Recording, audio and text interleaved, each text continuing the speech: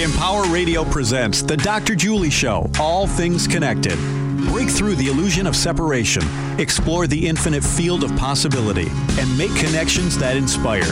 Now, here's your host, Dr. Julie Kroll. Hello and welcome, everyone. You're listening to The Dr. Julie Show, All Things Connected. Each week we gather right here to make connections that break through that illusion of separation.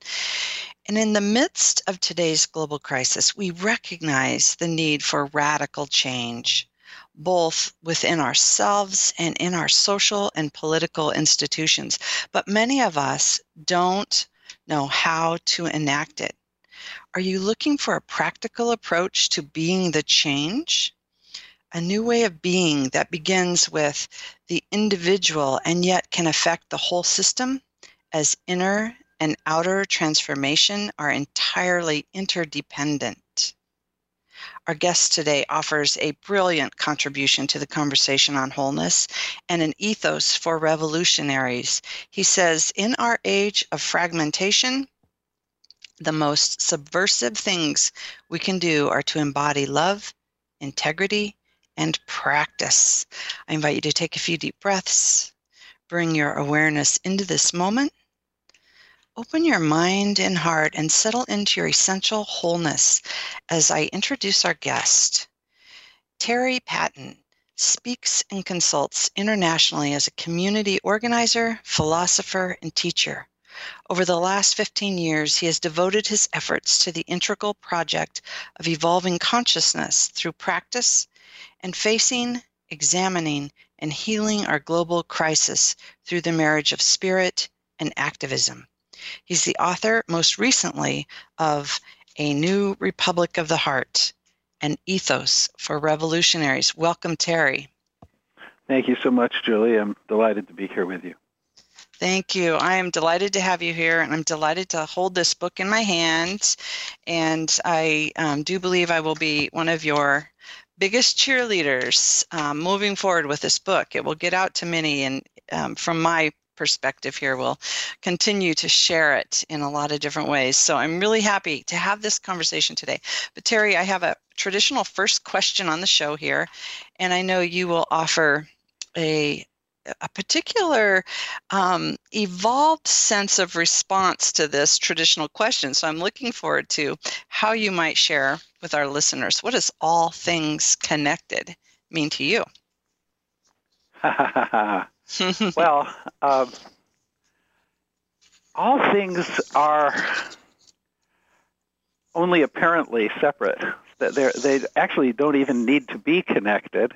Saying that they're all connected is a way of pointing to the deeper level of reality in which the apparent experience of separation is actually a superficial feature of something much deeper and more whole. And so, to me, what I'm getting, just in my brief encounter with you, because we only had a chance to speak for a few minutes just now, I can feel that you're awake to a deeper level of reality, and that communicating that in a way that touches people's hearts and wakes them up to something deeper than their experience of fragmentation and separation is inspiring you. And I'm delighted to feel that.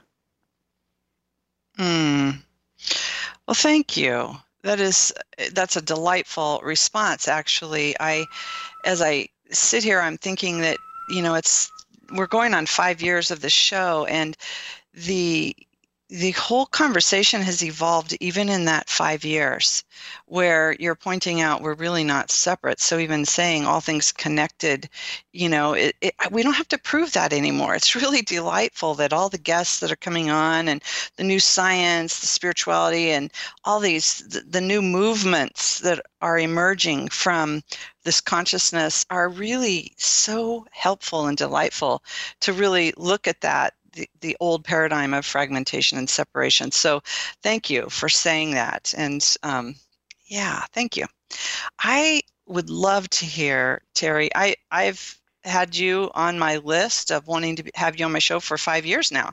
And this book came at this perfect time, and I'm really happy to have you here. I'd love to hear a little bit more about your story and how you evolved into this spiritual activist and this champion of wholeness in our world right now. Well, when I was about 6 years old, my folks moved from the south side of Chicago to a place that was, at that time, just barely in the country to the west of the city, a place called the York Center Community Co-op. And it had been founded not quite 10 years before by members of a local Church of the Brethren. And the Church of the Brethren is one of the peace churches, like the Quakers and the Mennonites, and they had bought a 70-acre cornfield, and they wanted to own their homes in a cooperative fashion where everybody together owned a share of the community, and it was a more of a real community. And they invited other people to live together with them as a witness for peace and brotherhood. So they invited people of other religions and even other races.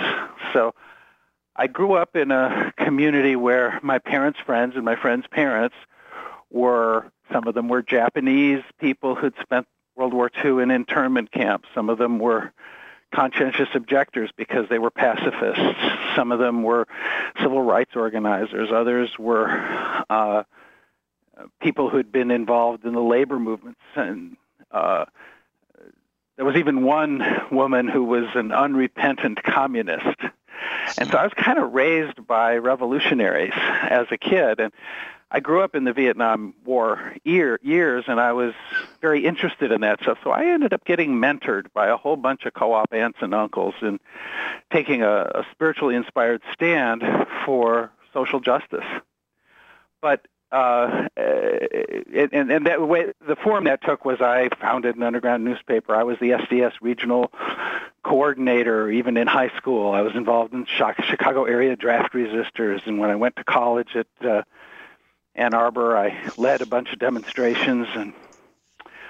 But in that process, I began to realize that my own being was not a presence of the peace and the ideals that I hoped to bring about, that I actually, and my fellow activists, that the revolution had to begin with us, that my consciousness needed to be transformed.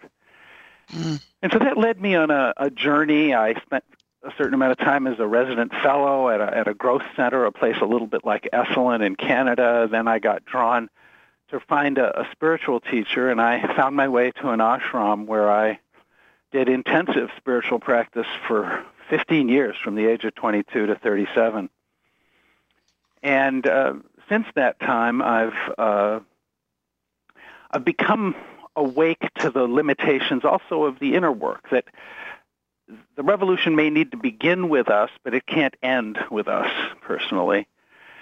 To some degree, I began to loop back to some of the principles that I'd been taught as a kid, but a lot of it had to do with understanding that a more integral kind of spirituality and even a more integral form of activism was necessary. So during the last 15 years, I've worked closely with Ken Wilber in the Integral Institute. I was the senior writer of a book on integral practice that came out about 10 years ago. And yet, really, more deeply than all of that, I was also awake and sensitive to what we might say, what time it is on the planet, like the larger circumstance that we all find ourselves in. And that is the reason, in a sense, that there's a kind of special urgency. It's been important to wake up since the beginning of humankind, but we're in a time in which things have accelerated so much that it's time right now in a very different sense. And my awareness of that has drawn me to, we all kind of have to be a little bit like Paul Revere. We have to wake up the townspeople, the fact that there is no time to waste.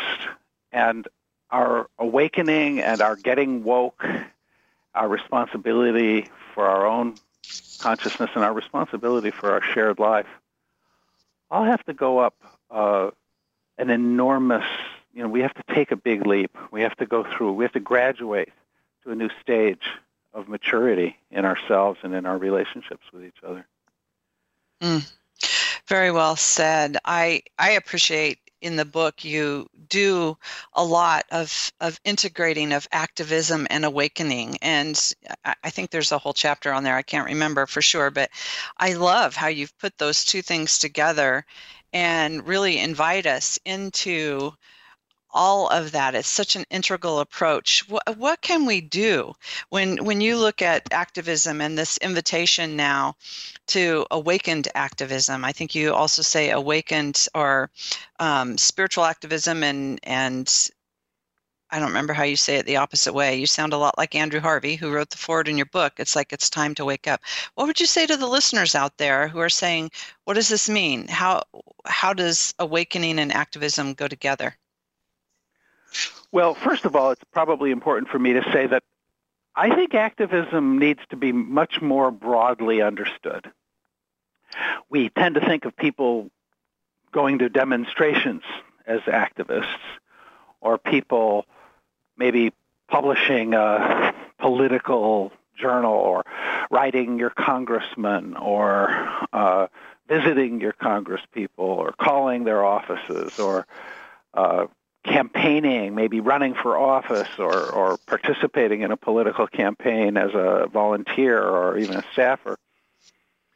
But, people who change their diet, people who start businesses that have a social purpose, people who are being the change in a broader way are also activists. In fact, in the book, I identify in the system, against the system, and around the system activism. So if we understand that, then we begin to realize that activism, thus redefined, is like the outer expression of our morality. And so I see spirituality expressing a fundamental urge in every human heart to wake up, to be all we can be, to fulfill our total potential, to live our soul's purpose and calling, and to express the fullness of our self-actualization. But then there's another impulse, which is to be of benefit, to others, to care for the world, to be love in action, to express our morality, to make a difference for others and non-humans and the health of the whole. And in the end, I don't think you can separate those things. I don't think that you can self-actualize without being of benefit. And I don't think that you can really be fully effectively of benefit without getting out of your own way, doing your work. So I don't think that the inner work is ultimately separable from the outer work.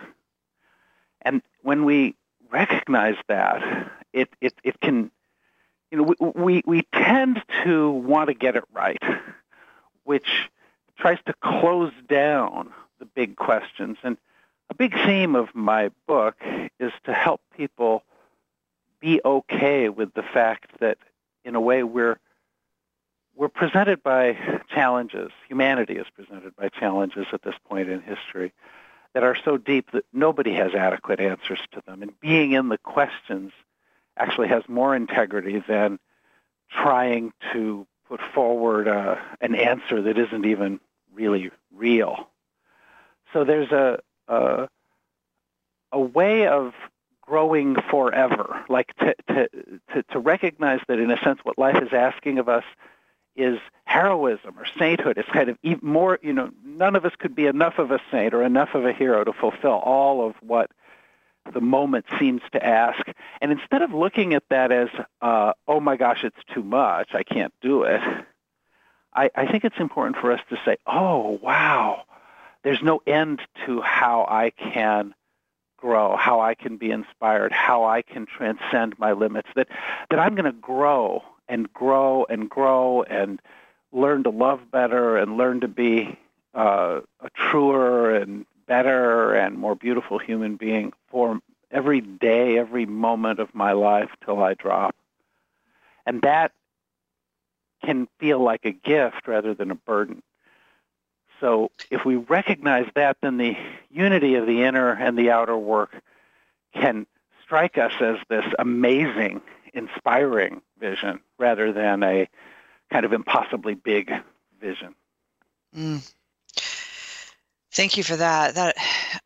Again, that perspective of the unity of the inner and outer as this gift and this invitation for people. And when they step into that, literally moment by moment, and really own and claim this opportunity, the ripple effect is incredible. So let's talk about one more of the cornerstone, maybe, or the foundation of this. I was thinking about buildings and architecture the other day because we're working on an older building, and I'm thinking about, yes, that foundation is really, really, really important, and it keeps the whole structure up.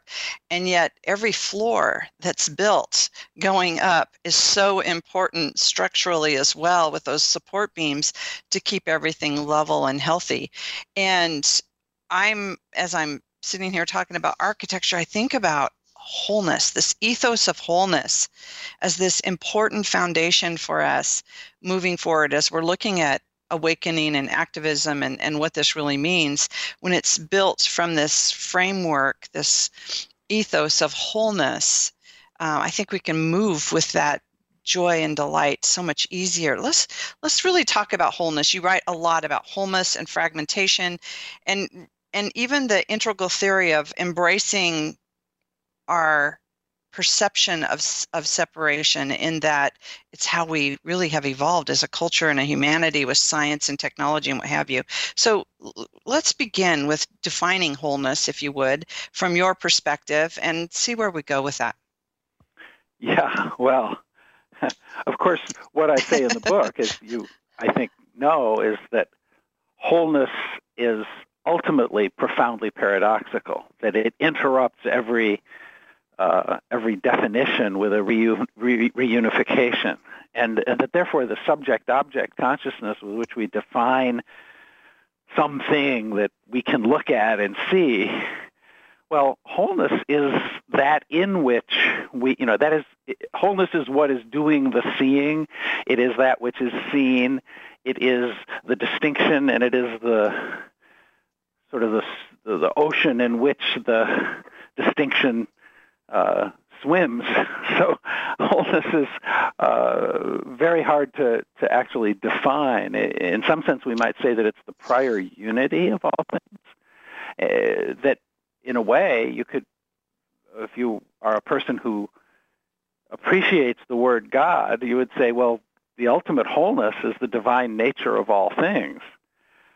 But you would also maybe notice that radical wholeness is also always expressing itself in life. That, when we get sick, the body mobilizes its immune response, and it heals.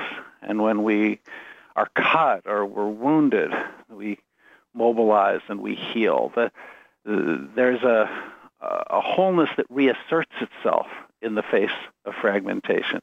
Wholeness is not just a noun; it's, in this sense, a verb. That wholeness surges forth, and that's particularly important in our time because we're in a time in which an accelerando of fragmentation is, well, it's terrifying. So many of us, if we connect the dots and we look at the trends, we see what's happening to the natural world and the many creatures who are going extinct, the seriousness of global warming and habitat destruction and the dead zones in the ocean, all those things, it can seem as if everything is wounded, everything is falling apart. We see all the divisions in our politics, and it seems as if human civilization is spinning out of control, and it's easy for us to freak out. And yet, if we take it to heart, we begin to recognize, gosh, that wholeness, my ability to be present to all that fragmentation in any way that I would want to be depends on my being in touch with the fundamental beauty and goodness of life itself, the wholeness of this very moment. And I sometimes say things are far too serious for us to lose our sense of humor. That humor and that intuition of the fundamental trustability of existence. Yes, we will get sick and get old and die. Yes, we will lose things. Yes, all of the things we fear are real in a sense, and yet life itself, just literally the beauty of the blue of the sky, the fact that sun rises every new morning, the cycles of the season, even if they are a little interrupted by global warming, there's so much to take in, and the wholeness of it all is so beautiful that when we awaken to wholeness, in a sense, we're awakening to that impulse in us to enact wholeness. The word, it comes from the same root as hale and healthy. Some people think it might go back to an Indo-European root that has the same root as holy, like holiness. And so wholeness is, it's a way of talking about integrity, coherence, health. And, the opposite of it is fragmentation, separation, disease, conflict, corruption. The reassertion of wholeness is kind of the issue of our time because we're living in a time of fragmentation and corruption. So that's there's so much more we could say, but that's probably enough for now. Yeah, beautiful. When you were talking and there was so much language there, and you did do a good job of defining it, even though you just brought in the parts and parcels of our consciousness around wholeness. But do you feel like it's also an experience? Can we experience our wholeness? It's this resonance, it's this embodied sense of our unity and our wholeness if we get out of our minds. Yeah, I do think that we can and do experience wholeness, but it's usually in a moment. It's in that moment when the eye notices the bird in flight and delights, or the qualities of the color of the new wildflower that's just sprung up and surprised you, and that moment when you're kind of boggled before you have the thought, where the delight just opens before you even think the thought, oh, is that a certain kind of flower? You begin to identify it, or you begin to think something about it. Before that even happens, maybe you get to a place where you just have a split-second moment in which there's just a wow. The being is thoughtless and wide open. That's an experience of wholeness. It's a sense of wonder, or even sometimes it's a sense of being in love. You see someone that you love, maybe your child, in a moment of innocent delight, and the heart just opens. Those are experiences of wholeness. And yet, the fabric of human experience is also always, the body-mind, apparently separate from other body-minds, apparently in play in a world of changes, apparently mortal, apparently vulnerable, apparently subject to loss. People who are dear to us get sick and maybe get depressed or get anxious or get hurt or die. All of those experiences are real too, and the wholeness of our being can't be a wholeness that flees from those aspects of experience, but the actual intuition of the qualities of wholeness usually take place in these sort of blessed, surprising little moments where we don't own them. We can't control them. We can't hold them or save them or preserve them or perfect them, but they'll take us by surprise. And they do all the time in any healthy moment. A lot of times laughter is a moment in which a kind of irreverent wholeness just overtakes the mind. I'm just breathing and smiling and taking that in, that irreverent, thank you, Terry. This is a beautiful place for us to really breathe deeply in this and take a quick break. And you're listening to the Dr. Julie Show, All Things Connected. We're here with Terry Patton. After the break, we're going to talk so much more on a new republic of the heart. What does that mean? And how might you move into that republic yourself? So we're going to take a quick break. We'll be right back.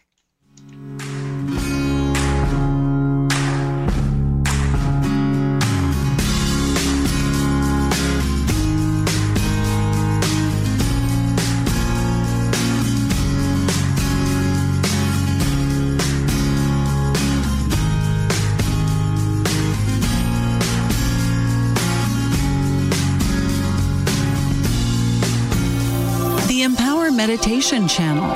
Non-stop meditation music 24 hours a day in the new Empower Radio app. Music to empower your meditation, help you relax, sleep, or provide a calm background while you work. The Empower Meditation Channel is interruption-free. Listen now with the Empower Radio app, free in the App Store, or listen online at empower.fm. Soothe your soul, calm your mind. The Empower Meditation Channel. Every 3 minutes, another woman gets the news that she has breast cancer. And here are some of the first words she hears. HER2 new oncogene, aromatase inhibitor, ductal carcinoma in situ. What do these words mean? How are you going to decide what to do if you can't even say what you have? This is Olivia Newton-John. As soon as you get your diagnosis, you can go to breastcancer.org. It's a special place on the internet where you can learn how to say all those breast cancer words and find out what they mean. At breastcancer.org, you can learn more about your particular kind of cancer and your treatment options. Prepare a list of questions for your next doctor's visit and get all kinds of other useful information to guide you and your family through this. Breastcancer.org. The first place to go the minute you find out you have breast cancer. Wildfires burn millions of acres across the country each year. And each year, wildland firefighters battle to contain them, but they can't do it alone. For some communities, it's not a question of if wildfires strike, but when. And a single ember can travel more than 1 mile.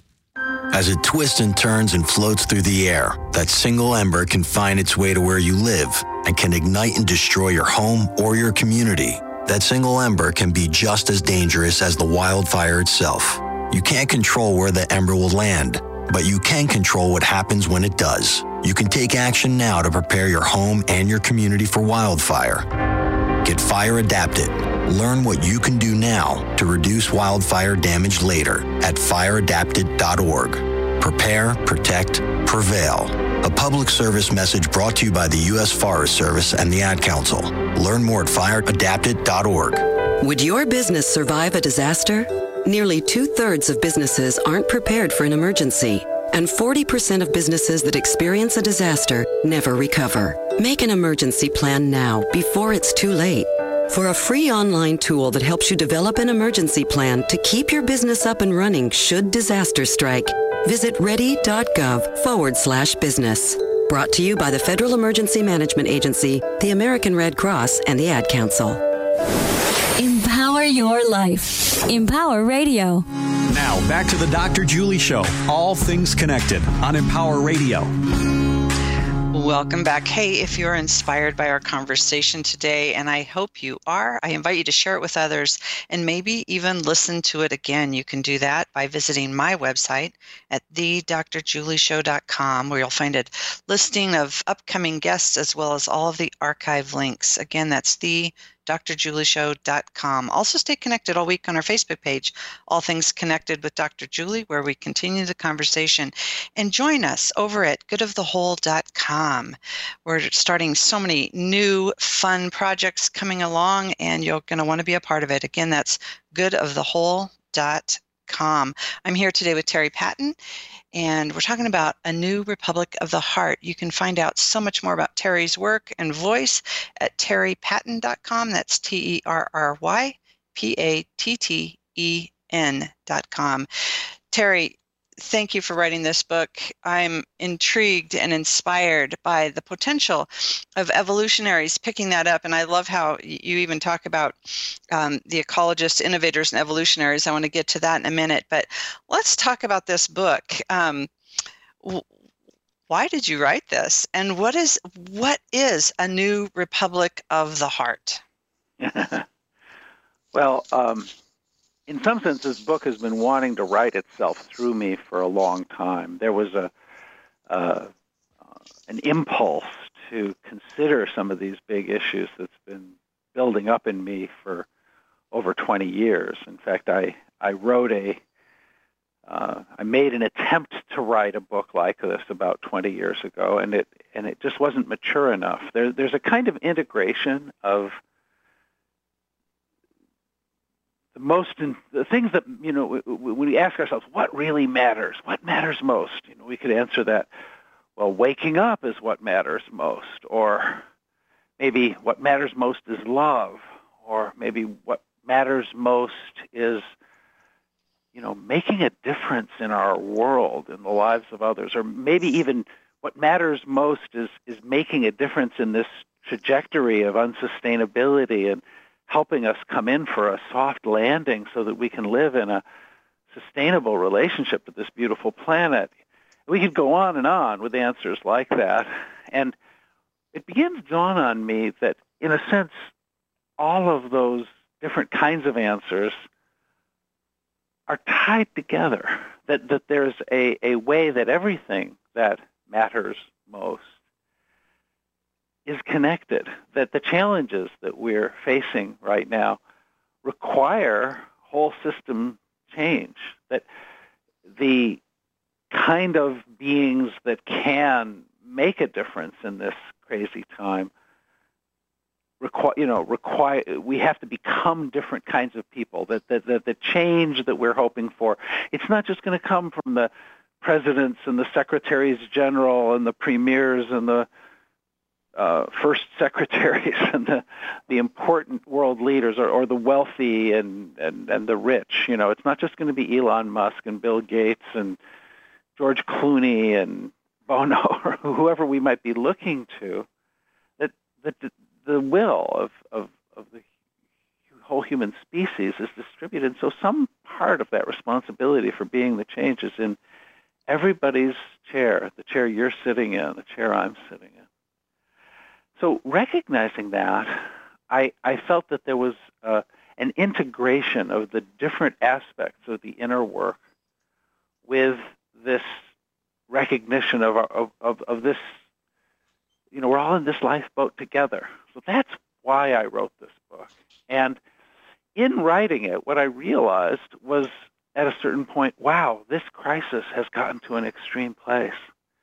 And it requires a stage transition to another stage of the adulthood of the human species, another stage of our collective maturity. And that's a revolutionary change. It really is a revolutionary change. It's as revolutionary as the transformation that takes place when somebody wakes up, when we have a kind of enlightenment experience. Even if it's temporary, there's a sense of a radical shift, a stepping over a threshold into a whole new reality. And so if we think of that revolutionary change as going on in us as individuals, we realize it also goes on in every relationship we have, that we have our ways of being friends or lovers or husband and wife or whatever our key relationships are. And each of those relationships is a place where forces of wholeness and fragmentation are always in play. And a more radical reassertion of wholeness is possible in every relationship, in every family, in every organization, in every group, in every nation. And what lies on the other side of that? Well, the whole integrated intelligence of the being has to guide us. And that intelligence is, we think of it as being in our brains, in our heads.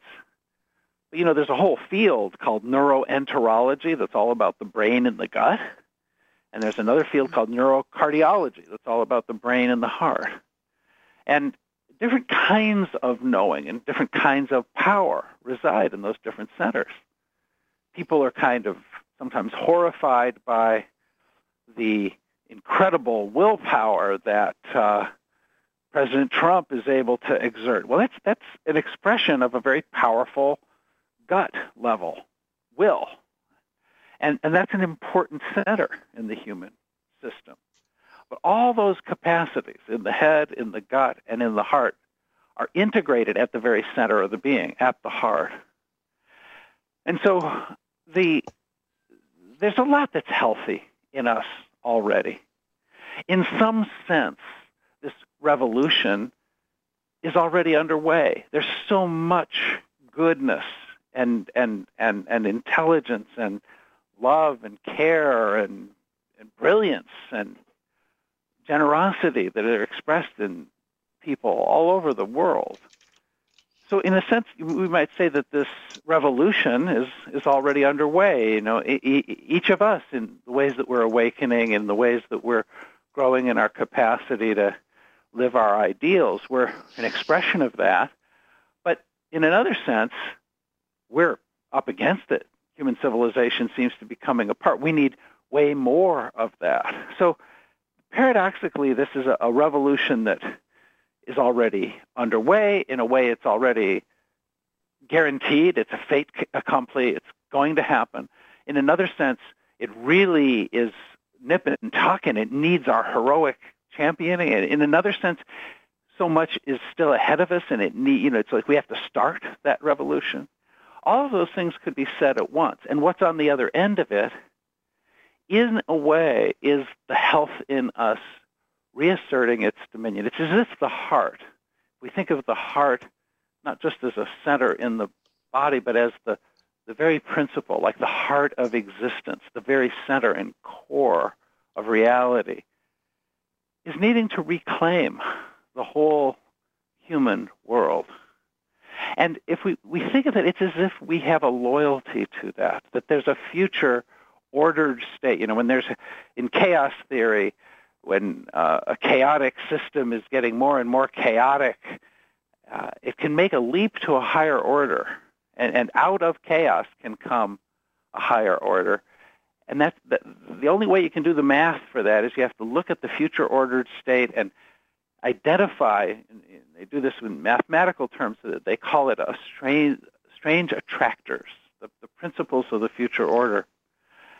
So in a way, this new republic of the heart is already what you're loyal to. You're loyal to that in your commitment to truth, in your commitment to compassion, in the fact that you're more motivated by generosity than you are by fear, at least in your best moments. And so in that sense, this new republic of the heart is just getting stronger and stronger as more and more we're realizing what a dead end our separation and antagonism toward each other really are. And we're coming into a new, deeper loyalty, a kind of patriotism for, I'm an American and I love my country, and I'm not wanting to suggest anything less than passionate patriotism. But in a sense, there's something deeper than just the outer forms of the Constitution and so forth.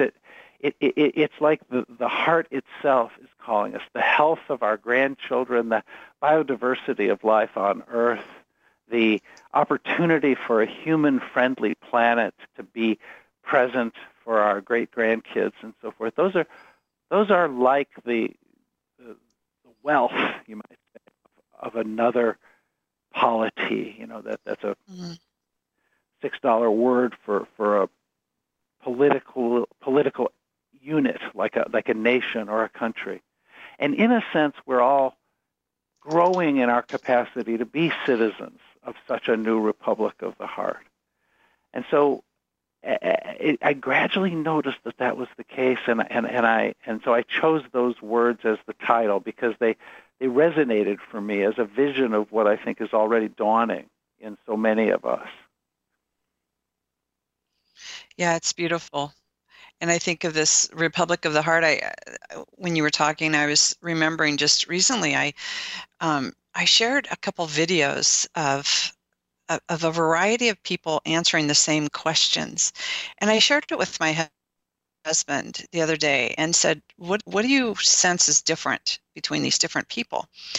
And it was a great success in a little conversation because he could literally sense those who had dropped into their heart and were really communicating from this place of this open heart, and those who were still in their head and trying to answer the question. And it reminds me of a quote in your book where you said, profound intelligence and creativity can emerge from real meetings of awakened hearts and minds. Can you speak more about that? Because I think this new Republic of the Heart really is about us coming together in this awakened place and watching exponentially what can emerge from our we space and coming together. Well, one of the things that I notice is that it's very hard to have the kind of conversation that really advances our understanding. Very often people debate and take turns. Let me tell you something that I think, and we'll wrap out something that we've already thought before, something that it's not news to us, it doesn't surprise us. We're just wrapping out something we think we know. And then the conversation partner will wait their turn, and then they'll wrap out the thing they know. And they kind of listen to each other, but it's not like they're really interested in learning from each other. Whereas I think that we're in a moment now in which right now our people don't like to talk about it because it is so disturbing. But global warming is a much more formidable problem than hardly anybody admits to themselves. And in fact, the actual readings of our temperatures and extreme weather events and carbon dioxide parts per million are tracking worse than what were previously imagined as the worst case scenarios in the IPCC and limits to growth projections, a couple 3-4 decades ago. So the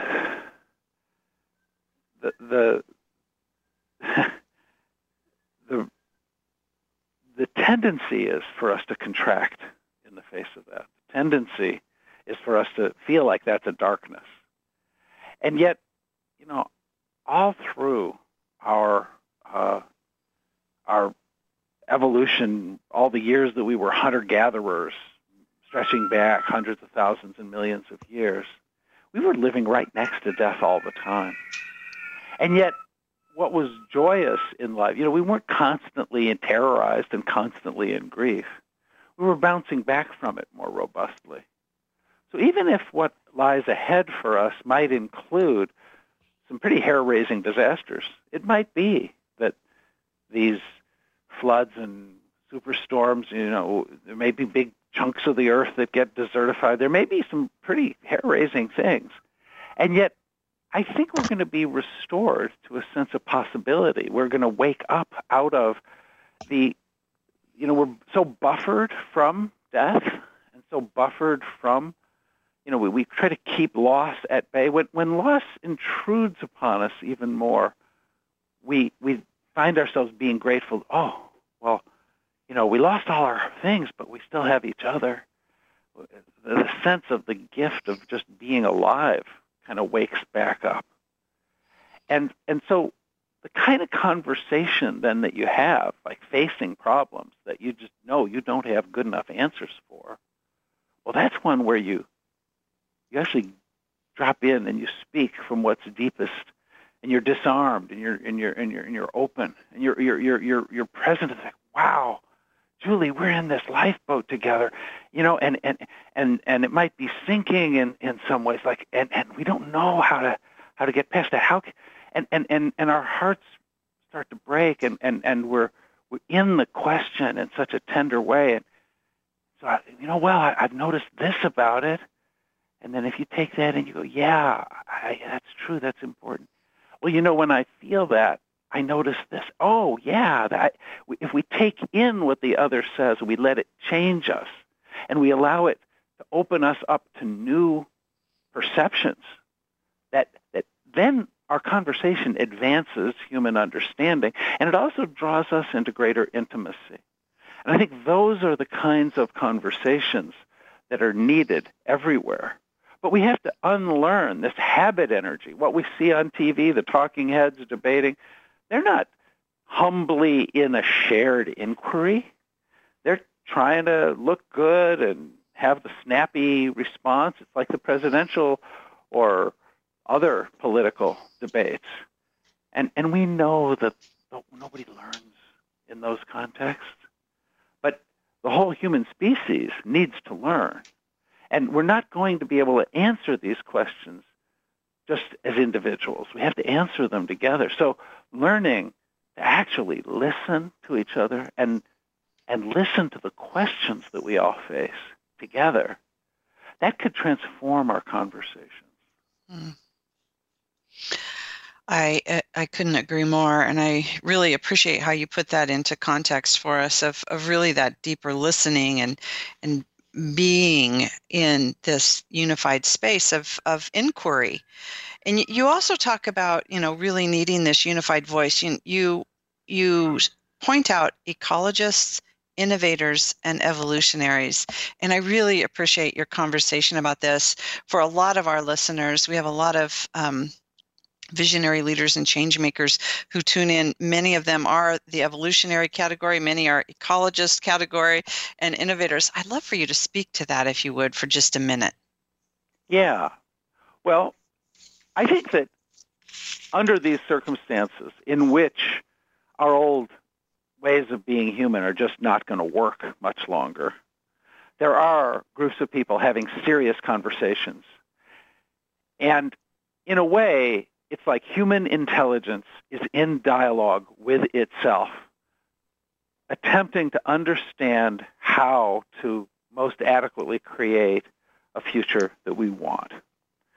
And the people we're most aware of who are having those conversations are highly rational, scientific, technologically sophisticated. Many of them are entrepreneurs, and they're interested to try to solve our problems with a rational frame, usually with technological solutions, often with businesses, and they're actively moving ahead to create a future that they think will be more survivable. But their way of relating to things reflects a worldview, and like every worldview, their worldview is true about a lot of important things, but it's also partial. It does not see everything. So the innovators are people like Elon Musk and Bill Gates, some of the people I mentioned before, but Sam Harris, they are in dialogue. Max Tegmark, Nick Bostrom, really looking at in a serious way at the human future and trying to account for what it needs. But they don't realize that their worldview limits what they can think about. Now, there are another group of people that I call the ecologists, who are people who have really looked closely at the Earth and the fact that there really is no thriving for us if our mother planet if its balances are so thrown off that it no longer furnishes us with conditions in which human beings can thrive. The ecologists are really interested in the health of what they sometimes call the more than human world. And so people who are really wise in this category, like Joanna Macy or Bill McKibben or Richard Heinberg or Michael Dowd. These are people I would call ecologists. Some of them are quite revolutionary, like Derek Jensen, and they have had the courage to face the implications of the climate science.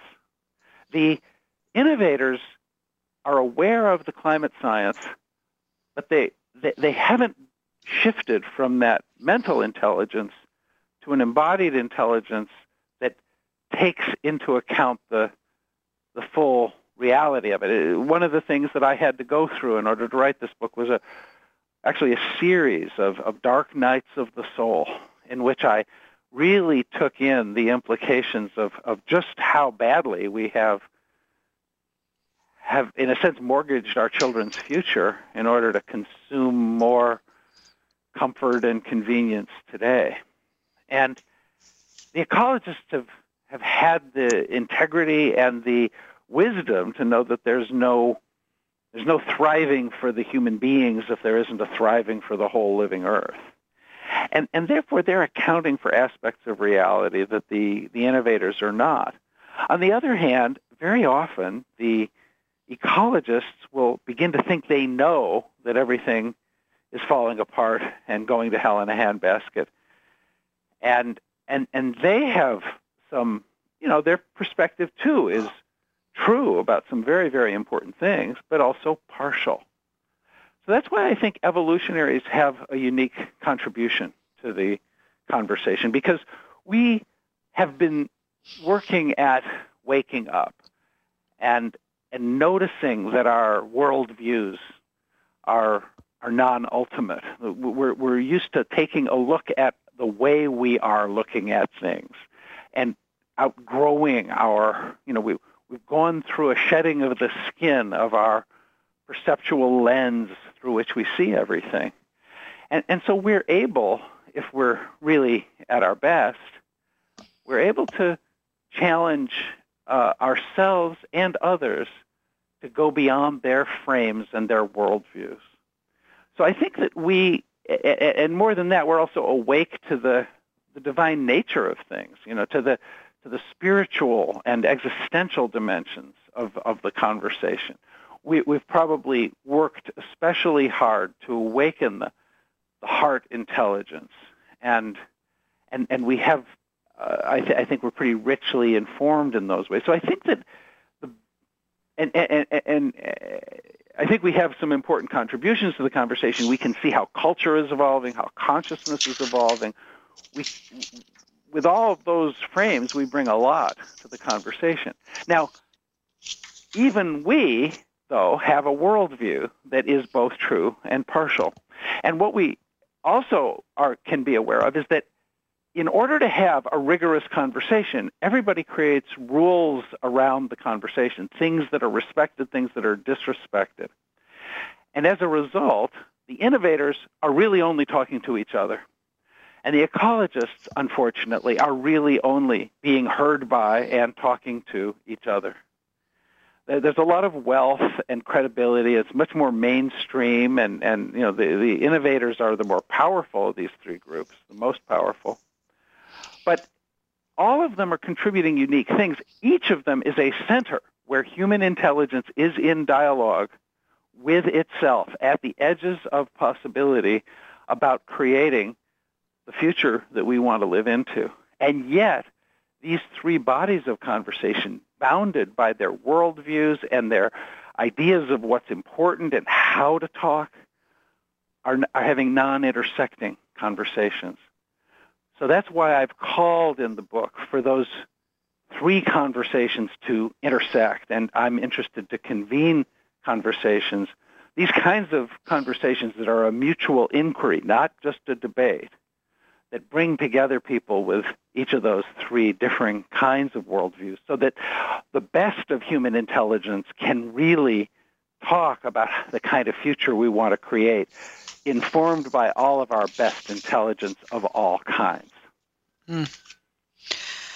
And wow, what conversations those will be when they come to the table with those awakened hearts and minds to just muse into that unknown future together. So thank you for that brilliant invitation. And this conversation today has been so enlightening, and I wish we had more time because there's so much more we could say. But Terry, thank you for joining us today and sharing this book with the world and sharing your voice with our listeners today.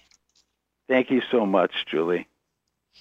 It's been a delight, and I look forward to future conversations with you. And I want to leave our listeners with one of your quotes, Terry, which I love. And so I'm going to go ahead and share this as we close.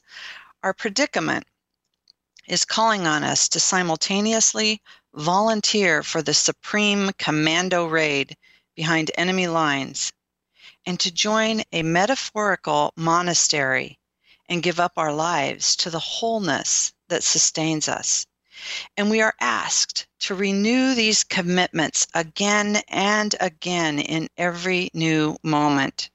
We are called to a robust and dynamic new for a spiritual activism or an activist spirituality that fuses the inner work of personal transformation and awakening with the outer work of service, social entrepreneurship, and activism. You've been listening to the Dr. Julie Show, All Things Connected. Thank you for tuning in with us today. And remember, together, we are creating connections for the good of the whole. Until next time, I'm sending you a world of love. Bye for now.